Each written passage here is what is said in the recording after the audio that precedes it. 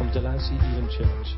We meet every Sunday morning at 10:30 a.m. in the Delancey Elim Church building at Les Bains, St. Sampson, in the Channel Island of Guernsey. To contact us or find out more information about us, please visit our website at delanceyelim.co.uk.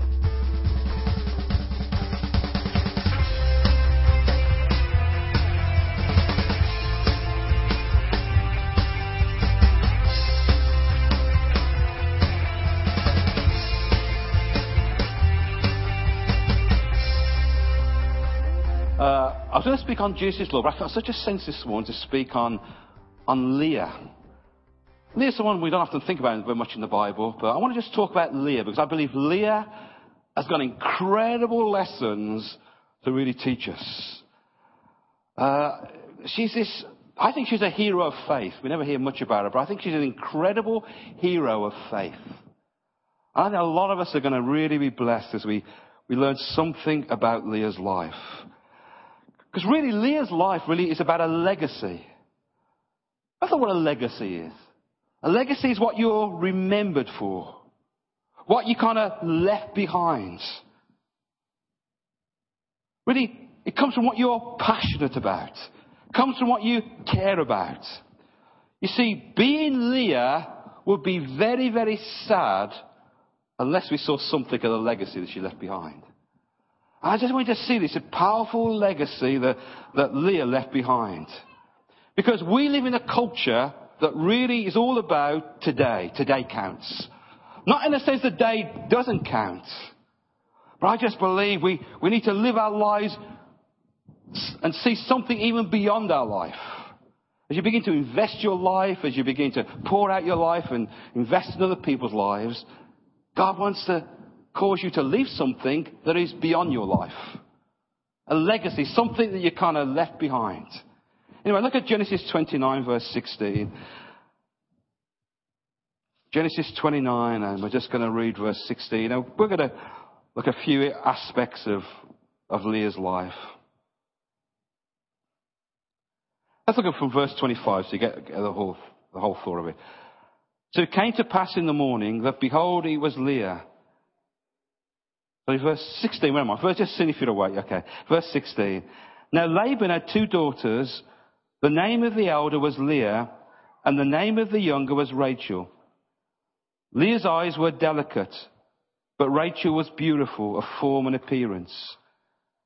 Now Jacob loved Rachel, so he said, I will serve you 7 years for Rachel, for your younger daughter. And Laban said, it is better that I give it to you, that I should give her to another man. Stay with me. So Jacob served 7 years for Rachel, and they only seemed a few days to him because of the love he had for her. So here's the first thing. Being Leah means growing up in a Rachel world. Rachel, we're told here, was a younger sister.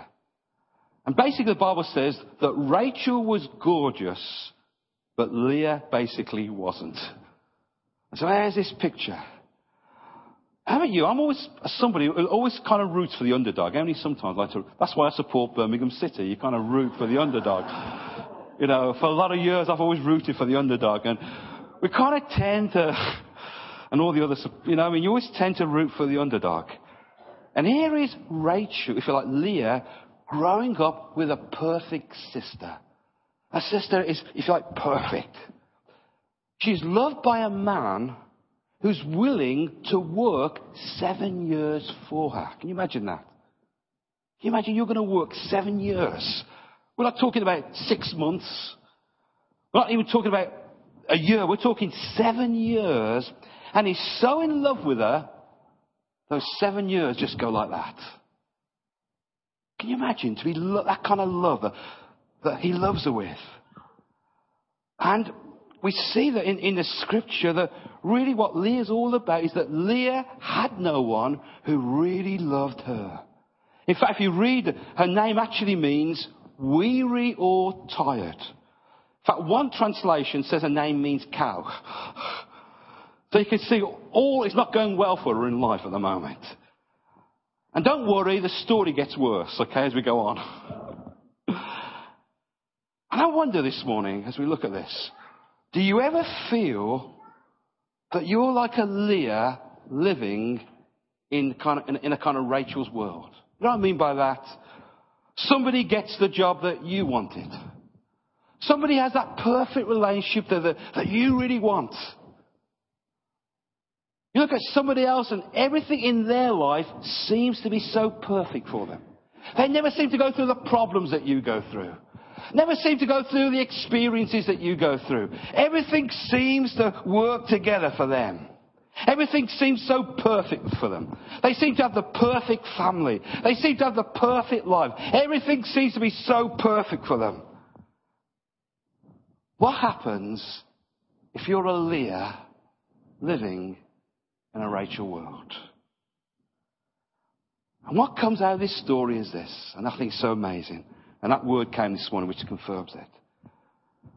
God sees it. God knows where you are. He knows the issues you face. He knows those things that are wearing you out in life. And I believe every one of us at some point feels like a Leah in a Rachel world. Feel that things aren't going as perfectly as it appears to be for other people. And we feel like we're a Leah in a Rachel's world. I think being Leah also means the times you face serious rejection. You think about this. Ever had that experience? And I'm sure I always remember this. I remind myself time. Do you know that moment where you kind of stand in the, remember this, you used to stand in the line and people used to pick the football team. Or for the ladies, or probably men possibly, the netball team. And you're just standing there and they pick other people, pick you, pick everyone else, and you're kind of there. And so we'll probably have you. We'll just have you almost. We'll have you because there's no one else to have, you know, that kind of feeling. Ever had that feeling?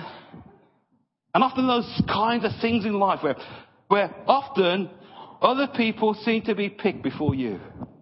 Maybe somebody else gets the promotion that you needed. Maybe you constantly feel in your heart that you're the one that continually feels overlooked. A Leah in a Rachel world.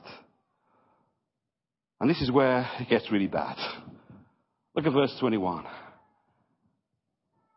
Then Jacob said to Laban, "Give me my wife." That's a good way to speak to your future father-in-law. "For my days are fulfilled that I may go into her." And Laban gathered together all the men of the palace and made a feast. Now it came to pass in the evening that he took Leah his daughter, brought her to Jacob, and he went into her. And Laban gave his maid Zilpah to the daughter Leah as a maid. So it came to pass in the morning that, behold, it was Leah. And he said to Laban, "What is this you've done to me? Was it not for Rachel that I served you? Why have you deceived me?" And Laban said, "It must be done so in our country to give the younger before the firstborn. Fulfill her week, and we will give you this one also for the servant, which you will also serve with, still another 7 years." Then Jacob did so, fulfilled her week. So he also gave him his daughter Rachel as he also. Ever ask yourself this question? How come he didn't know?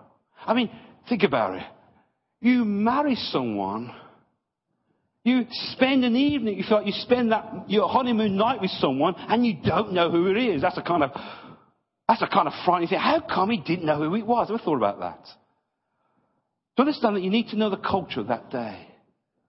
When they got married, they were very, very heavily veiled. Very heavily veiled. To the point you wouldn't know who the person was. The veils were very powerful, very strong. So you wouldn't know who the person was. Also, they're in the desert. The darkest place almost you could ever be is the desert. A place where there's no artificial light through it. Almost it's darkness beyond your comprehension. And suddenly he realizes that when he wakes up, he says it all. It was Leah. She senses his anger. He's saying, "You're not the one that I really wanted." How would you have felt this morning to have a husband who wishes you were somebody else? who has no interest in her whatsoever. She's given her life. She's given her virginity. And all she hears is that you are not the one that I want. Think about this. What about the father Laban? Think about Father Laban. He gave her away through deception. Can you imagine what this does to your self-image? We're going to so heavily veil you because nobody else is going to want you. Nobody else is going to want you. So we're going to so heavily veil you. We're going to give you to someone through deception. We don't want you, and neither does this guy you're about to marry. Living like a Rachel, like a Leah and a Rachel world means at times there's that this incredible sense of rejection. How do you handle situations in life when you feel you're pushed away? When your presence isn't desired? When you go through those powerful times and it impacts you? I believe with all my heart that God is the healer of deep rejection. God was taking note where Leah was. Maybe through rejection you've had your confidence shaken. It's caused a low self-image. It's caused all kinds of trust issues in your life.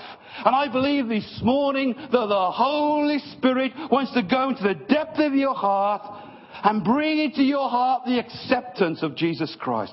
Because the answer to rejection is acceptance. To know that you're accepted in the beloved. To know that you're accepted through Christ Jesus. And the Holy Spirit wants to bring a word to you today. He says, I am the God who can help you through those times. I am the God who can heal your rejection. I am the God who can so touch your life. Because I see beyond today. I'm the healer. The Bible says that he was despised and he was what? Rejected. Jesus was rejected. I believe one of the benefits of the cross, if you like, is that we can know acceptance. We can have healing of deep rejection, hurts and wounds, all by the cross. As I bring my hurt, as I bring my rejection to his cross, he goes to the depths of my being. And by the Holy Spirit, he brings the experience of the cross into my life and lifts all my rejection. Can you say amen? The thing I love about Leah, get a hold of this. This is not the end of the story. Okay? I think we lose so much because the thing that we're facing, sometimes we can think that's the end of the story. I found this. It's not how you start, it's how you finish. Get a hold of it. It's not how you start, it's how you finish. Whatever you're facing, get a hold of this. It's not over until God says it's over. Say amen to that. It's not over until God says it's over. God took note of her pain. God saw her heart. God saw her tears. God felt her rejection. And God sees you today and understands exactly where you are. God can see stuff in you can't even explain about yourself. He sees everything you face today and he wants to put hope in that. When you get a hold of that. God wants you to be full of hope. The devil wants you to be full of hopelessness. The devil wants you to look at how far you need to go. God wants you to see how far you've come. God wants to do those incredible things in your life. David said this. He says, I would have fainted if I would have not believed I would see the goodness of God. I think with all my heart, the greatest foundation I've built on my life in recent years is the goodness of God. I speak about it a lot because it's become an incredible foundation in my life. So I realize without that revelation, without that understanding, we struggle in life. Unless you truly believe it, and the very foundation of your heart is this very fact, the goodness of God, you're always going to struggle with issues and challenges of life. I lived a lot of my years, I'd even preach it. I could probably tell you verse after verse about it. But deep in my heart, I really questioned the goodness of God. I went through stuff in life. I went through discouragements, if you like. And deep in my heart was this question. Was God really good after all? until I came to a point where I really settled it in my heart, once and for all, without any shadow of a doubt, that God was good, and he was good all the time. That's what really established me in faith. That's what really established me in God. Because I began to worship a God that I knew was good. I began to pray to a God that I knew was good. I began to read the word of a God that I knew was good. And that's why the Bible has so much to say about the goodness of God. His wrath is but for a moment, but his goodness is from everlasting to everlasting. His mercy goes from everlasting to everlasting. I believe with all my heart, the real thing that you need to get down in the depth of your being is God's good. When you understand that, then you can understand this, that all things work together for good. Unless I believe God is good, I never really believe that. I'll always question when the hard times and the things hit my life. I really will wonder how that's going to turn out. If I really have a revelation God's good all the time, then I know no matter how hard or how bad it looks, eventually, at some point, God is going to so work it and so turn it round that it will work for the benefit of my life. Can you say amen? I want you to get hold of that. God knows where you are. And the God that knows where you are is a God who is what? Good. Look at verse 31 to verse 34. I love this one. That's what it says. When the Lord saw Leah. Get hold of that. When the Lord saw Leah. When the Lord saw her. When the Lord saw Leah was unloved, he opened up her womb, but Rachel was barren. So Leah conceived and bore a son, and she called his name Reuben. For she said, the Lord has surely looked upon my affliction. Now therefore my husband will love me. Then she conceived again and bore a son, because the Lord had heard that I'm unloved. He therefore gave her this son, and she called his name Simeon. She conceived again and bore a son. And she said, now this time my husband will be attached to me, because I bore him 3 sons, because his name shall be called Levi. What a message that is today. To know we're loved by God. I believe with all my heart the world needs to hear the message. They're loved by God. So many broken, so many hurting, so many shattered people need to hear the incredible truth. They are loved by God. Now notice this. He enabled her to have a son. And she called his son Reuben, which means, behold a son. And she says, now there's one thing I can do that Rachel can't do. Ever had that sometimes with your siblings, your brothers and sisters? Oh, there's one thing I can do they can't do. Ever had that feeling sometimes? That exuberant sense, I can do something they can't do. They are so perfect in everything they do, but now I can do something they can't do. And that was that kind of feeling. Now maybe I can get my husband's attention.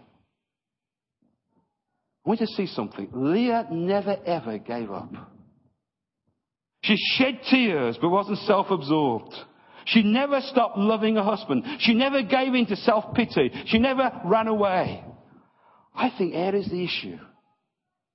Many people run away from things, or they pull away from things. When I believe with all my heart, they give up too quickly. They give up too soon. Here's a truth I've always believed. When you see giants in the land, that doesn't mean you're further away. That means you're almost there. When you see the obstacles, when you see the problems, that is not a sign that you're out of it. That's a sign you're right in the midst of it. And I believe people begin to pull back on their commitments, can pull back on the work from God. And we need to learn from Leah, even though it's tough, even though there's challenges, even though there's obstacles, I am not giving up. Amen. I'm not giving up. And she never gave up. Our culture is so wanting quick fix-it situations. We want a quick fix-it issue. But I believe in the things of God, we need to let God work it through in His time. And if we want to move out, and there will be tough situations, there will be challenges, there will be obstacles, and all the time God is training up warriors. I believe that with all my heart. He doesn't want Christians who are so easily discouraged, so easily put down. He wants Christians who are warriors, amen. Got a warrior spirit. They're going to push through. They're going to hold on to the things of God. They just know that God is going to bring them through. I love this quote, and I think I'd put it on my door if I could. I'm not a quitter, I'm a multiple starter. I'm going to write that down. I'm not a quitter, I'm a multiple starter. I kind of like that. So instead of quitting, hold on, believe your victory will come, amen. There's this other thing. So don't pull back, don't quit. See it through, push through. And there's this next thing. Being Leah means we rely on the Lord rather than seeking the approval of others. Look what she says there in verse 35. And she conceived again and bore a son and said, now I will praise the Lord. Therefore his name is Judah. Then she stopped bearing. She had a son and she called the son Judah, which means praising. I think in her mind now there's a mind change. You know what she was saying? I'm going to quit trying to live my life trying to make people happy. I'm going to stop living my life seeking to win other people's approval. Almost she was saying, I've been trying to find my worth in having children. I've been trying to find my value in having children. And I think people can spend so much time, so much energy in trying to find their worth in things outside God.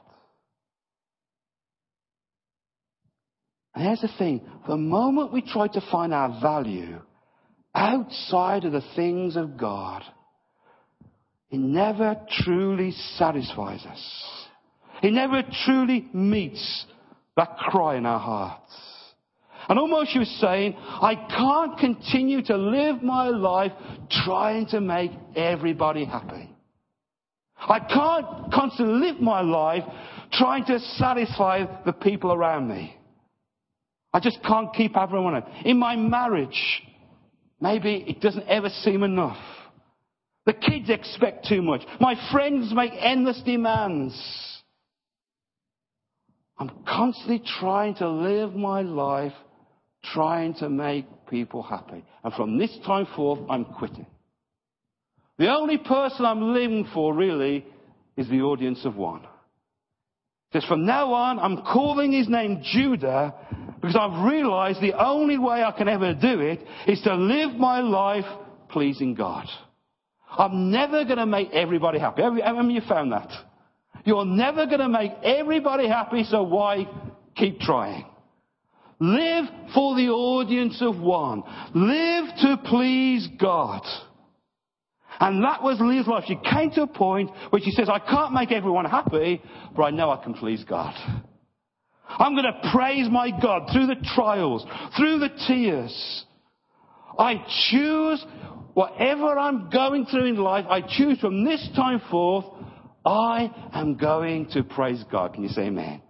Judah, I'm going to live my life making sure I'm living for the audience of one. I'm going to live my life seeking to make sure I'm going to make a quality decision to keep praising God. I'll give you another quote. I kind of like this one. A successful person is someone who can lay a foundation with the bricks somebody throws at him. Amazing thing. I build my life. No matter what people throw at me, I'm still going to keep praising my God. And in fact, I'm going to use it to praise him even more. I love David, and he had that attitude.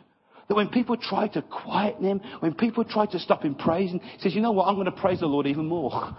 The more opposition I get, the more difficulties I get, that doesn't pull me back, that pulls me forward. I'm going to praise God even more. And if you would develop that attitude, God will do amazing things in your life. Can you say amen? Now listen to this. I love this part. Go with me to Genesis 49, because what a powerful truth this next thing is about Leah. Genesis 49 and verse 30. So we'll read from again verse 29 of Genesis 49. Then he charged them and said to them, I am to be gathered, this is Jacob speaking, so I'm going to be gathered to my people. Bury me with my fathers in the cave in the field of Ephron the Hittite. In the cave that is in the field of Maccapath, which is before Mamre, in the land of Canaan, which Abraham brought with the field of Ephron the Hittite, as a possession for a burial place. There they buried Abraham and Sarah his wife. Then they buried Isaac and Rebekah his wife. There I buried Leah. The field in the cave that is their purchase from the sons of Heth. And when Jacob had finished commanding his sons, he drew his feet up into his bed and breathed his last, and was gathered to his people. You see something powerful. Where you were buried and who you were buried with was massive in that culture. As we said, he says, bury me with Leah. Isn't that amazing? What an incredible thing. I just love it. Sometimes we don't always see the results that we're sowing straight away. Sometimes we don't always see immediate results. Sometimes you just got to hold in there. Keep doing what you're doing. Keep praying. Keep confessing the word. Keep obeying. Keep praising. And the Bible says, in due time you shall reap. You shall reap. You know what I found often in the waiting times? In the waiting times, God does something in us. Have you found that? He brings that attitude adjustment. He develops the faith. Sometimes we're not in the right place where we are to receive the promise, and God has to do a work in us so our hearts and our characters in alignment for that promise of God to be fulfilled. And Leah learned that some things take a long time. And because she kept loving her husband, kept doing what she was doing, then God did an amazing thing. Can you say amen? Let me close with this, and I love this one. Because of Leah, we have an amazing, powerful legacy. You think about it. Here is Leah, forced into a marriage. Her sister resented her. Her husband didn't start loving her to the very end. Yet through Leah, we've got this incredible legacy. We are told that she had a son called Levi. In other words, the priestly line came from Leah.